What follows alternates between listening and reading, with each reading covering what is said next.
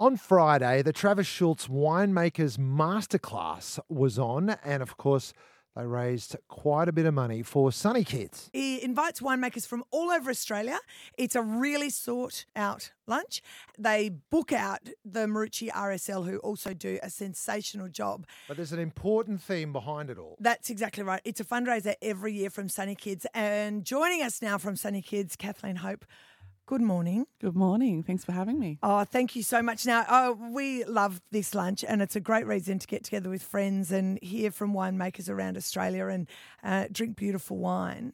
But tell us, how much money did you raise on Friday? We raised over $185,000. Wow. That is insane. That is really incredible. Huge money. Yes. Yeah. And that's testament to Travis Schultz, that he's really built this lunch and he's built the prizes that get auctioned off, and he does a fantastic job. But that's mind-blowing money, isn't it? It is mind-blowing. We're incredibly grateful, and no one really goes into the day expecting that. We hope. We're, crossing our fingers, but it really just depends on who's in that room, how they're feeling, how they're doing, and also how much wine they drink. So, well, obviously.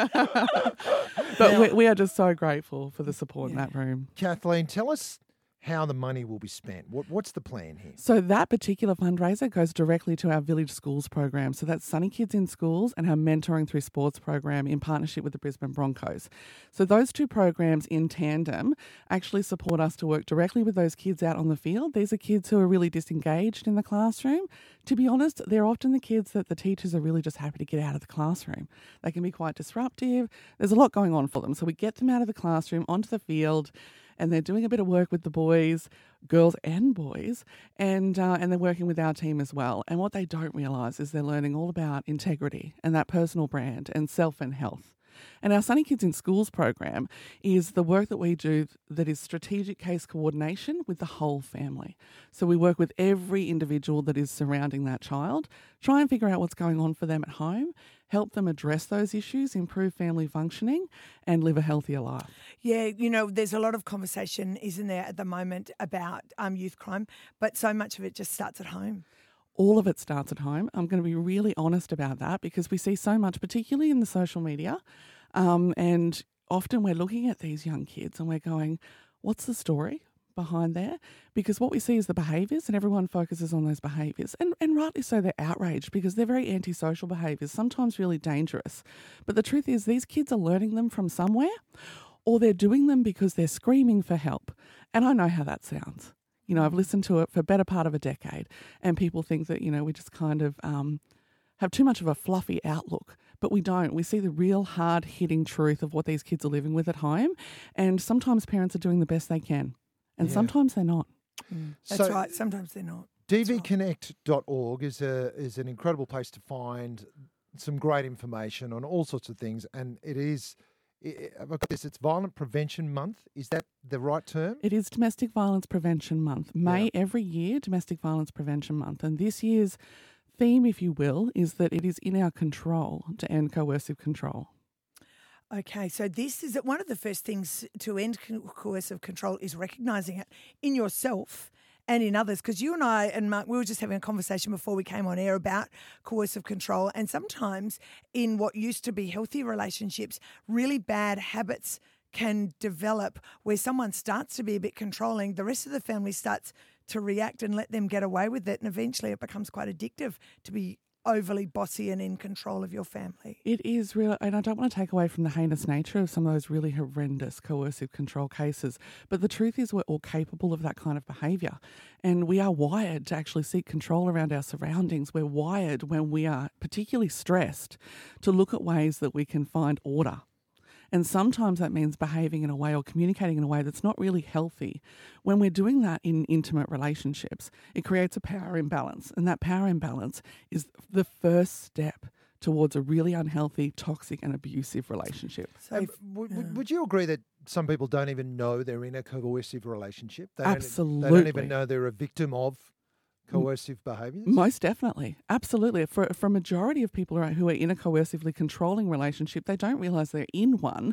And over time it escalates. The control escalates and the the humanity of that individual is diminished and their power in the relationship's diminished, and they start forgetting who they really are. They lose the sense of self and their confidence, their self-esteem, their image, their status, everything. It is incredibly debilitating. So, step one, if someone is not comfortable in the way they're being treated at home and they hear these conversations and they've heard about coercive control and they think that maybe they are on eggshells all the time at home, what should they do? I would say reach out for help. You don't have to do this alone.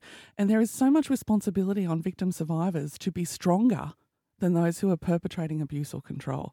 They have to be stronger. They have to be better parents. They have to be really clear with their social group, their peer group, their work group around what they're able to do and what they're not. And all of that responsibility falls to them because of somebody else's behaviour. So don't do it alone. Reach out. Give us a call, 54790394. Call DV Connect and just speak to somebody.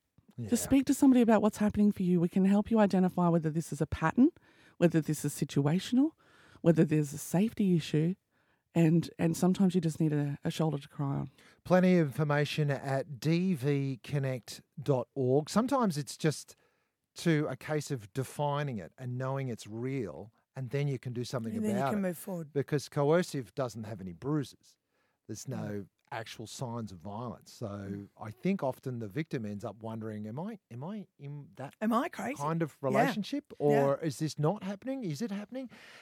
That's often played on as well, isn't it? You've just nailed it, unfortunately, because that's exactly what happens. And people do start to feel like they're the ones going crazy. They second guess themselves. But the truth is there is always a pattern when this is intentional. And there are plenty of families that can have unhealthy relationships, and when they realise what's going on, they realise how unhealthy this is, both parties actually want to make a difference. And we can work with that as well. So reaching out is the first step to really making a change. You speak so wonderfully. We could speak to you all day about the work that you do and what is the impact that's being felt out in the community. But thanks very much for coming in to us today. Congratulations for last Friday. Congratulations to Travis Schultz and his team, $185,000. Amazing. Thank you so much for having me here. Keep up the good work, Kathleen. It is Mark and Caroline for breakfast. dvconnect.org if you want more details.